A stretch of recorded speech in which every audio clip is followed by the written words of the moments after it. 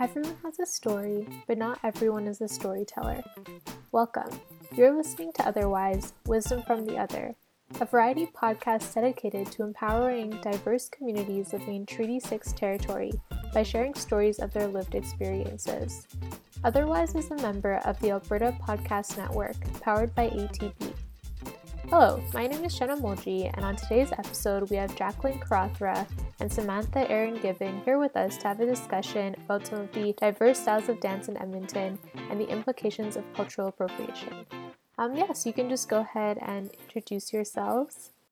So my name is Jacqueline Carothra. I'm a second year medical student studying here at the U of A.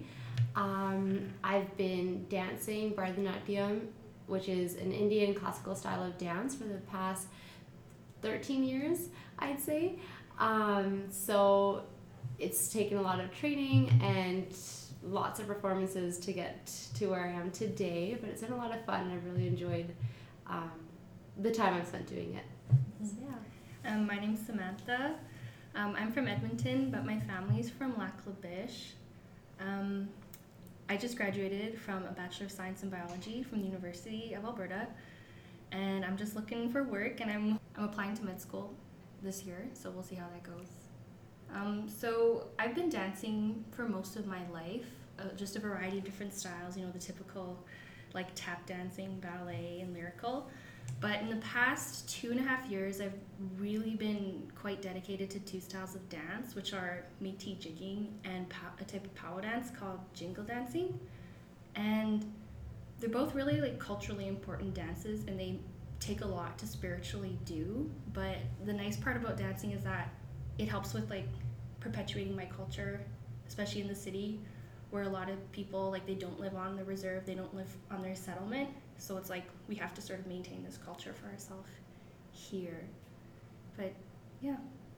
Did you find that when you started dancing, that was the reason why you started dancing? Was it to hold on to your culture, or was it more for exercise? What was your original reason for starting? So the way that I started jigging is one of my best friends, she found out that one of our other friends was teaching the jigging class at MacEwan University. And jigging is something that I've known about my whole life. My mom's dad was a jigger, but I never met him because he passed away when I was young. And it's a huge part of, I guess, Métis communities. But I started it because I just wanted something to do. I wanted to be able to hang out with my friends and just try something out for my culture. It's, there's a lot of variety in Métis culture because it's a blend of First Nation culture and some more Western and European cultures. So it was just something I wanted to try, and I wanted my family to try it too. So I brought my sister along, I brought my mom along, and one of my baby sisters along too. It wasn't so much for the exercise, but it's become exercise now, now that I'm more dedicated to it, and I do more workshops, and I do it every week instead of once in a while, that kind of thing. Yeah. But what about you? What got you into it? So for me, Bharatanatyam dance is it's very much ingrained into the culture. So most, I'd say not most, but a lot of the girls in Indian culture will tend to dabble in Bharatanatyam at some point in their lives. So it's similar for me. So my parents kind of put me into Bharatanatyam dancing so I could get my exercise as a kid, because I wasn't into sports. So dance was something that I could take. And initially it started off as that, and just because everyone else was doing it, I would do it too. But then it grew into something more where I really enjoyed this, and I was learning so much about my culture. I was surrounded by people who were teaching me, and surrounded by people who I could share similarities with. And then the dance itself was so beautiful and so intricate that I realized I could spend so long learning it and still not even scratch the surface of what it had to offer. So that's what's kept me going over the past couple of years, really, is just trying to discover more and more about what else I can learn from it, and how else I can perfect my technique to just become a better Bharatanatyam dancer. Yeah. So do you think that this is something you'll be doing for the rest of your life? Absolutely. I think now I'm 13 years in, I have to continue. I have to kind of finish what I've started. Yeah. And the thing with Bharatanatyam dance, it's very much an oral tradition. There's not too much that's passed down like in a textbook or like written. It's everything is passed down through like teacher to student, and that's how it just like cyclically goes down through generations. So once I learned, there's kind of this understanding as you're a student, it's your duty to pass off that art to the next generation. So for me, there is this like unsaid understanding that I do need to pass off what I've learned to the students that I currently teach. Yeah. Wow, that's really cool, because a lot of that is actually reflected, I'd say, in, well, both of the styles of dance that I do, but I'll talk quickly about jingle dancing, because that's something too that you actually, the way that I got into it is I had a dream, and you're supposed to have something called the medicine dream, which means you see yourself dancing in a jingle dress, you see what colors it is, and you're supposed to remake that. It's called regalia, what we wear, our outfits. You're supposed to remake that after you've woken up from this dream. So I did have a dream. I couldn't recall the colors or what the dress looked like, but I knew I was supposed to dance. And so the interesting thing about jingle dancing is you learn it from others in the community. You either learn it from someone your own age, or you learn it from elders, and it kind of goes on that way. There's no like formal dancing schools. There's no like textbooks or instructions. It's mostly you learn by watching, and you learn by verbal instruction, and you're supposed to like do that for the future generations. So it's really interesting that there's that parallel. It almost kind of like makes me think of the more spiritual aspects of dance that kind of exist, that you almost can't talk about it, but it's something that happens between the people who are teaching each other. There's like that cultural transmission that goes on that's like unsaid, but it's just a way to like strengthen your relationship with other people in your community. And that's something that I really love about powwow dancing, is because when you get together in these big powwows, you see all the different styles. Sometimes there's maybe 10 different styles of dancing, right? And you don't know all the intricacies of them because you weren't given that dance style, but you can still appreciate it and love it and want that for that person. So like, for example, jingle dancing is a healing dance. So it's actually a newer style. The older style, which was women's traditional, has been here for thousands of years, but jingle dancing has come maybe in the last 100 years or so. So it started with an Anishinaabe woman. She was actually a young girl at the time, and she was very sick. And her father, who some say he was a medicine man, so he knew about medicines and knew about healing, or some say he was a chief, he had a dream. He had a medicine dream. He saw his daughter wearing this dress with these cones on them made out of tobacco lids, but other stories say that it started with shells, right? So, and that she danced 4 times in this dress and was healed. And so basically he woke up and he made this dress, and his daughter danced 4 times, and each time she got stronger, and each time she got better, and by the end she was healed. So that's why jingle dress is such an important part of our culture, is because it's for healing. So I've been asked before to dance for my sick family members, and that's often like a big honor. So every time you step into your powwow outfit, into your jingle dress and your regalia, your beadwork, you're taking that with you. So it kind of just reminds me of what you were saying about like that, how there's like almost an unwritten rule that it's something that you do for your community and that you pass on. And I really love hearing about that. Yeah. Wow, that's a beautiful story. Thank you for sharing that. That's awesome. Have you ever taught, like, I guess it's different when the dance is sort of takes years and years to perfect and is more technical, but have you ever done anything like taught a workshop or done performances for classrooms and stuff like that? Yeah. So we've definitely done lots of like, they're called lecture demonstrations, where there's a little bit of an explanation of the history behind the art form, and then just like basic intro to Bharatanatyam, just to give people a taste of what it's all about. Because a lot of people, when they hear like Indian classical dance, people tend to think of like Bollywood dancing.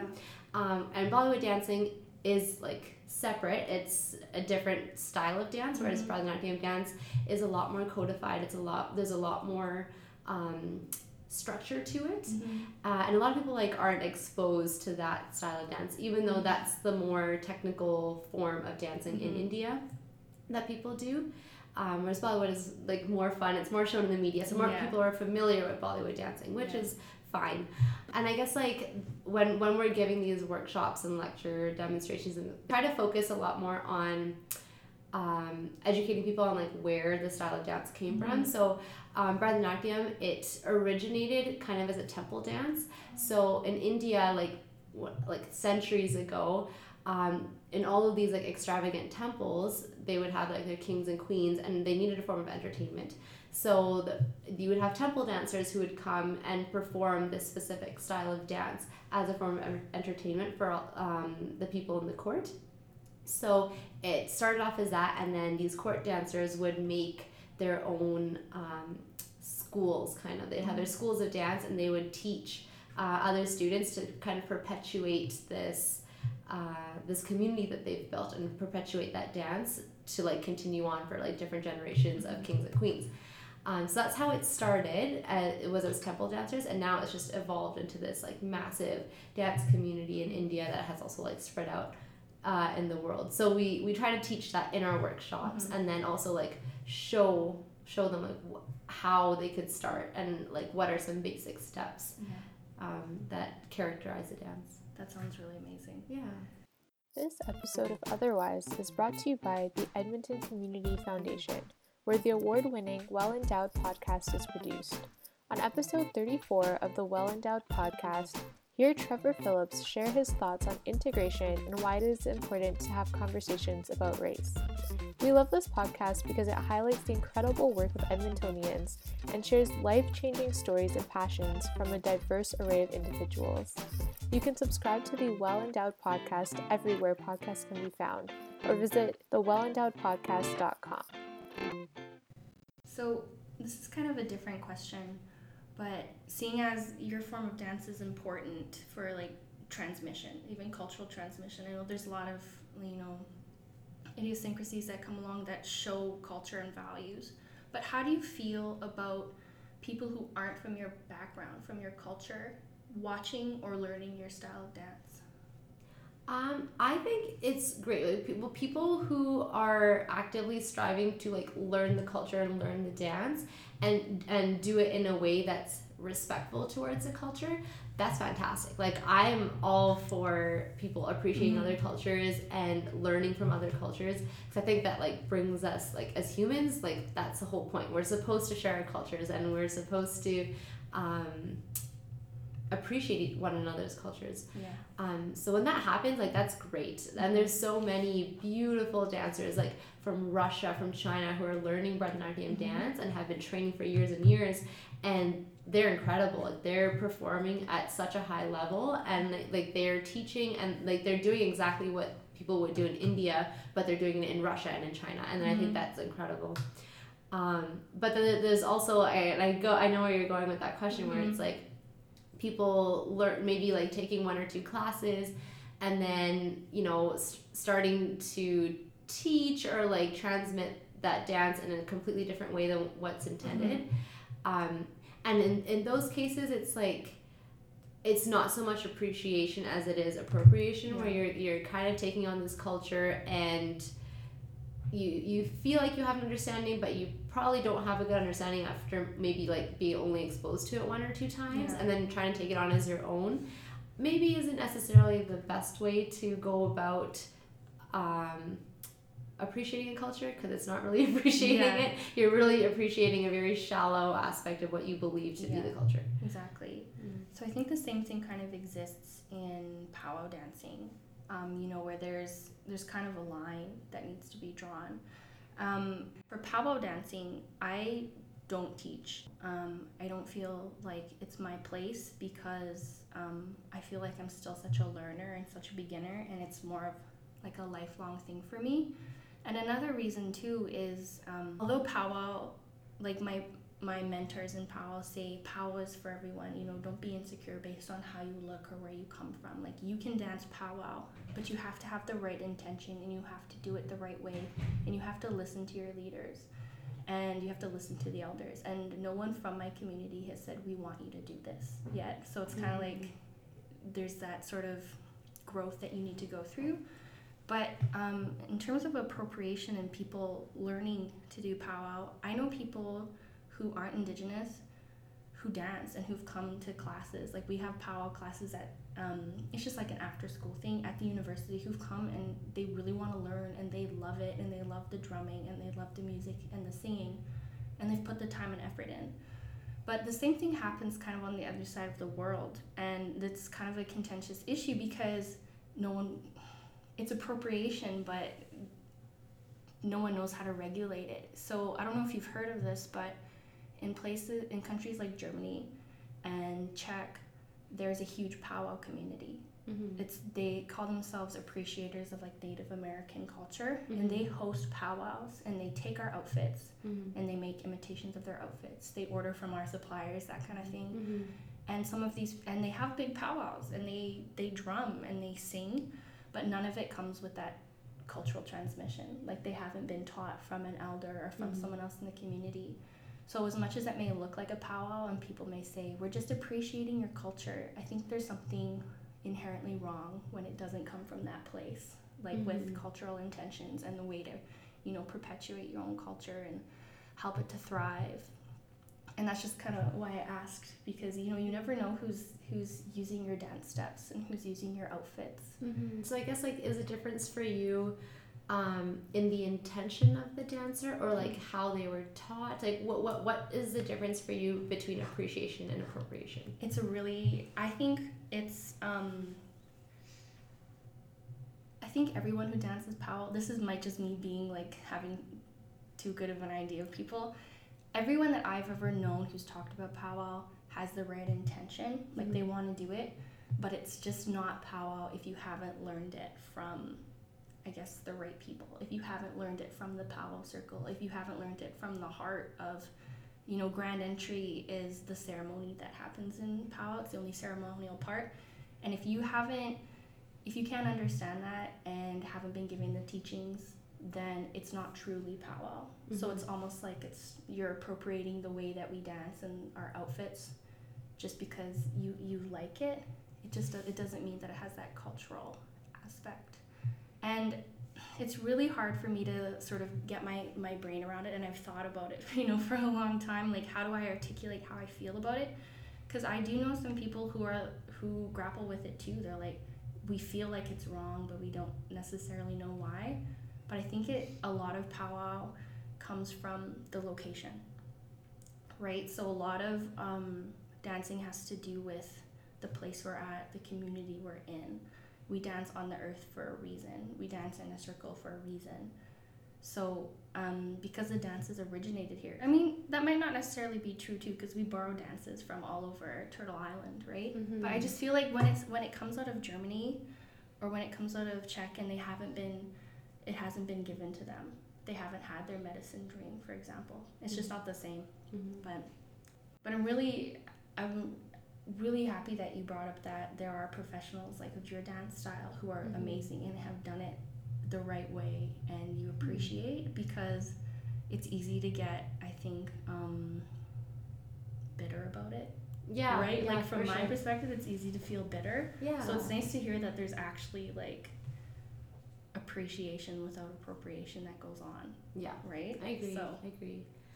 I think like an example of like in recent times of appropriation that I've seen in mm-hmm. terms of like Bharatanatyam dance is, for example, like Coldplay released a song like last year, I think it's called Hymn for the Weekend, mm-hmm. Where it was great song. I mean, I love Coldplay, went to their mm-hmm. concert, they're amazing, love them. And Beyonce was also featured in this song. Also, love Beyonce. But, I mean, there's this video, it showed, they shot it in India. They had a bunch of shots of different scenes in India. And they were showing Indian people, but the issue I had with this video was that they were showing all of, like, the Indian dance costumes and jewelry. Mm-hmm. And Beyonce was wearing this jewelry, and she was all decked out in this Indian costume, and she had a chutney on, which is this like little piece of jewelry that goes on your forehead. And I can't remember if she was wearing a bindi. I don't know if she was or not. I'd have to look it up again. But she was wearing the jewelry, and she was all decked out.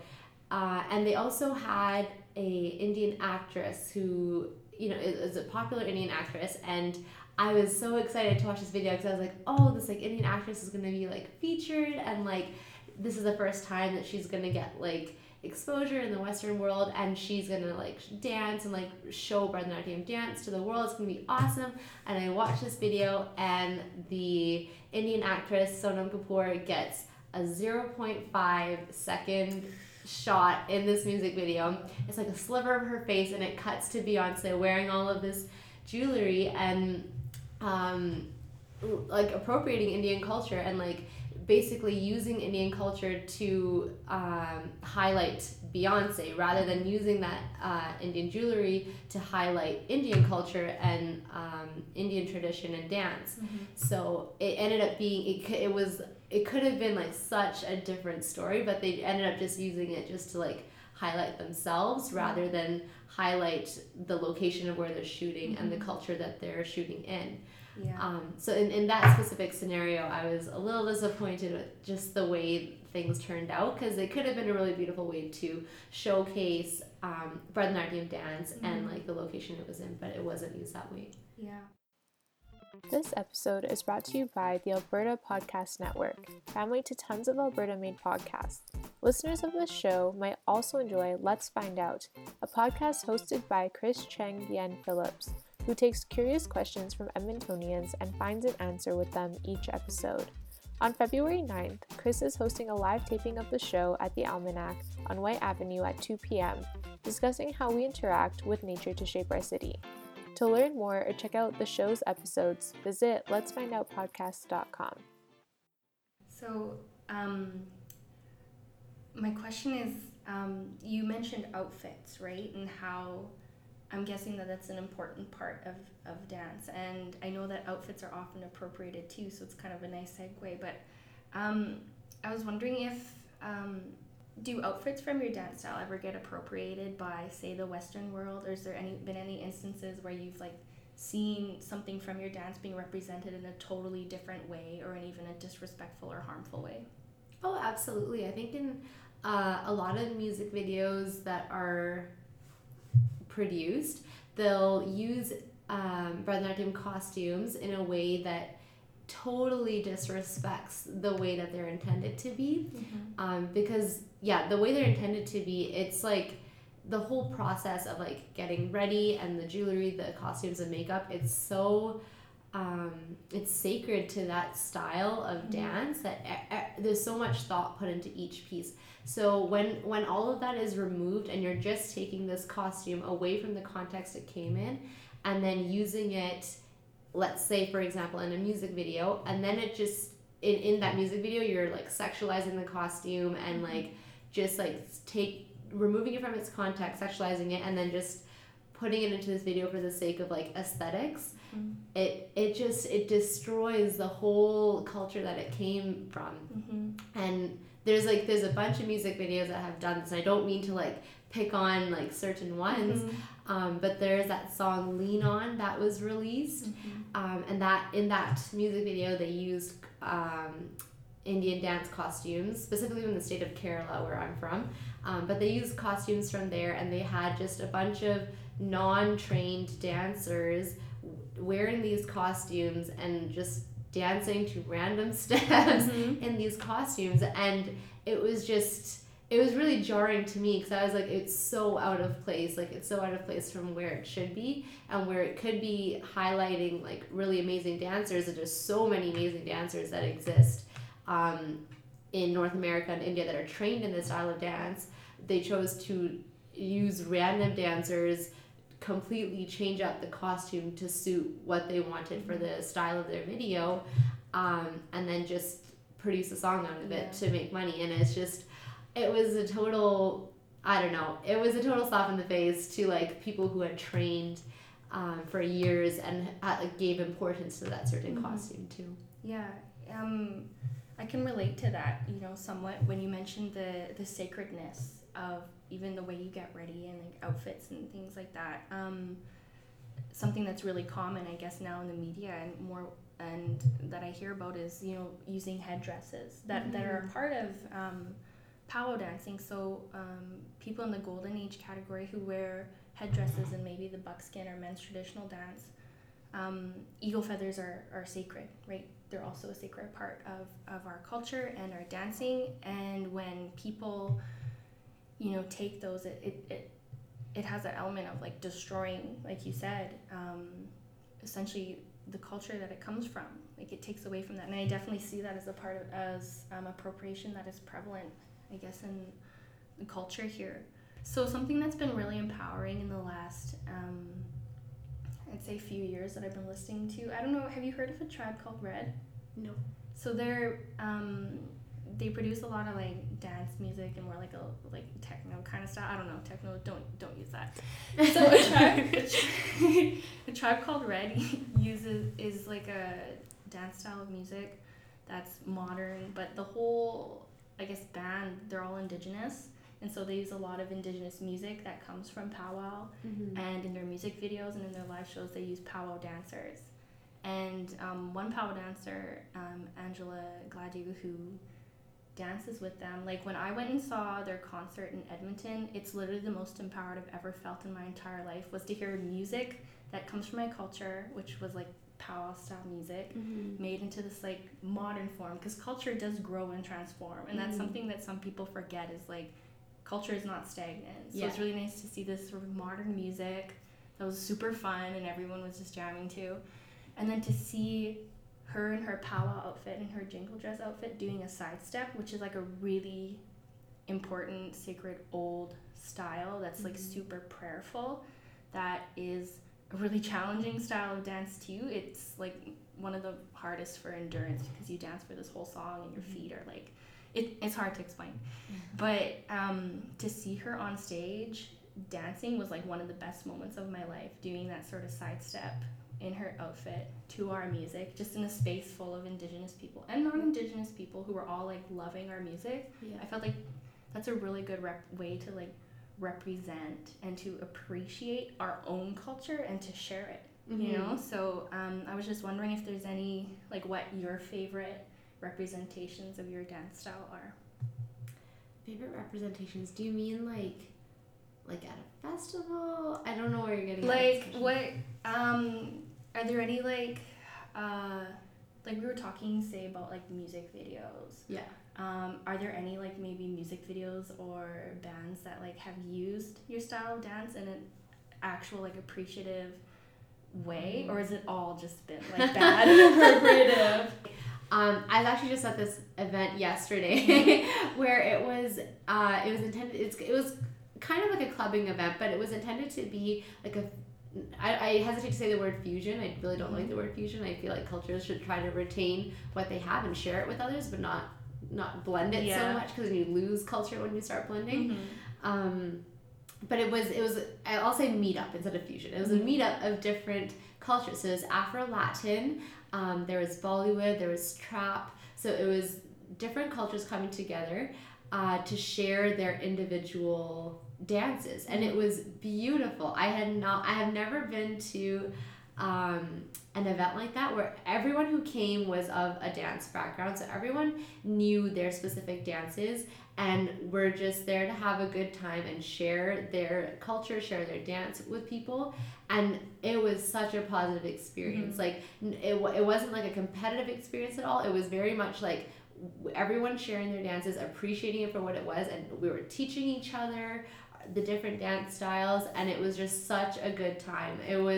That was where I felt like my dance was being appreciated. I was learning from someone else, and yeah, it was a fantastic event. But that was like one of the times in my life where I've been like comfortable enough to share my dance without having that feeling of awkwardness, or like feeling like, oh, these people probably think that I'm like weird, or this is like a weird way of dancing. Like I didn't have that feeling of awkwardness like I would usually do in a situation like this.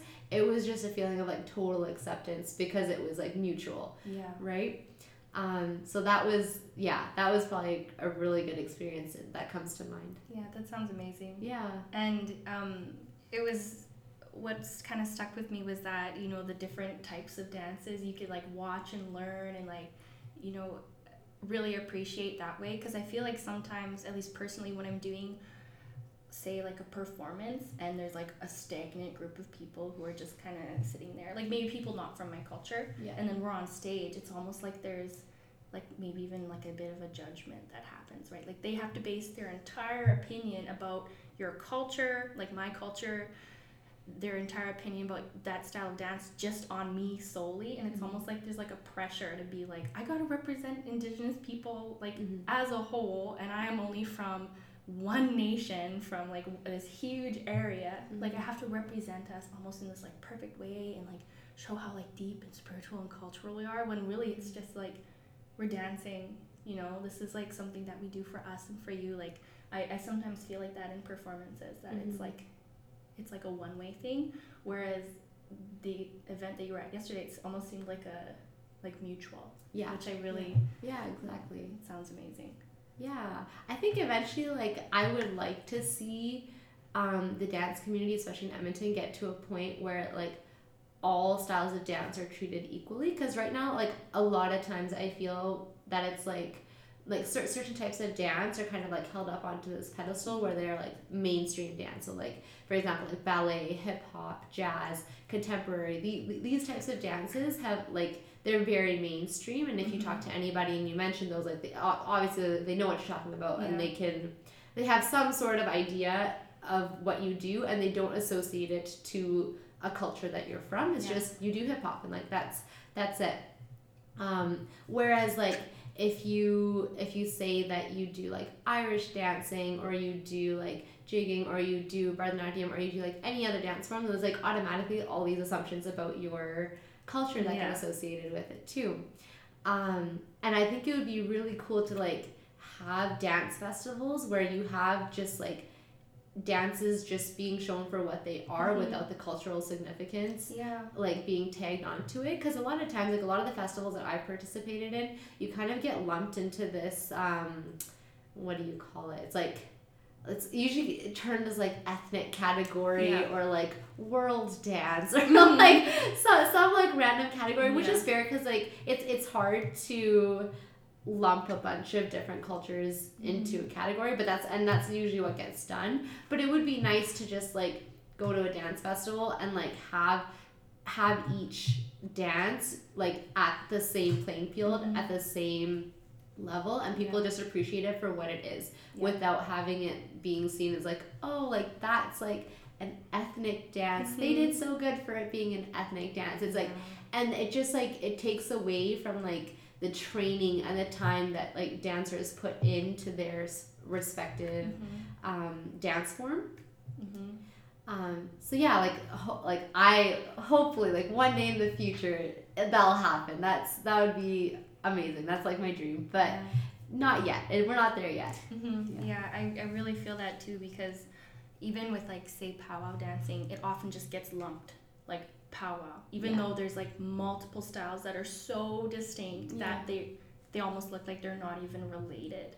Well, of course they're related, but you know, they're so distinct, the technique is so different, the story is so different, that they're not just like, it would be nice if those even could be seen as like unique and their own style instead of just powwow, or even like native dancing, you know. I feel like that's the thing that gets lumped to, or almost like countrified, like this is Canadian like native dancing, when it's like we have so many styles of dance and so many nations, and I kind of wish that could be seen and understood. But I think that just goes along too with the general ignorance about Indigenous people that exists in the country. Like people don't even know what, I'll just talk about Métis because that's a part of my culture, like I'm Cree and Métis, and people don't even understand what Métis means and what Métis nationhood is, and so they can't understand what jigging is. And so it kind of, because there's so much ignorance and just a general lack of education, I think, in Canada for the most part, the sad thing becomes that jigging is kind of just something that only Métis people do. I love to share jigging and perform, like when I get to go to schools, when it's just like all different people from all different backgrounds, ethnicity, nationhoods. I love that, because I love people being able to enjoy and share it, but then there becomes that little bit of question like what is this? What are you? Where are you from? When it's like you kind of get to avoid that and just enjoy it in peace and without pressure or any sort of politicalness around it, when you're just with your community. And as much as it's lovely and empowering to be with your community, it can be just as lovely and empowering to be outside, but it's sometimes difficult. That's a very beautiful vision, I think, to have. Not beautiful just because it's a, a vision, but because it's something that I can honestly really hope for happening also. Thank you for listening. The theme music for Otherwise is made by Kaz Mega. Special thank you to Jacqueline and Samantha for being a part of this episode. Thank you to our partners Ribbon Rouge Foundation, Confident Camel, Breath and Poetry, and Generation Shift. Our show is generously supported by the Edmonton Heritage Council. Otherwise is a proud member of the Alberta Podcast Network, powered by ATB. To learn more about our show, visit otherwiseshow.com or follow us on Instagram and Twitter at otherwise_show to stay in touch. If you like our show, please share a review on Apple Podcasts, Google, Stitcher, Spotify, or wherever you get your podcasts. Rating is a surefire way to get us heard. Keep in mind, how we share our stories is as important as who shares them.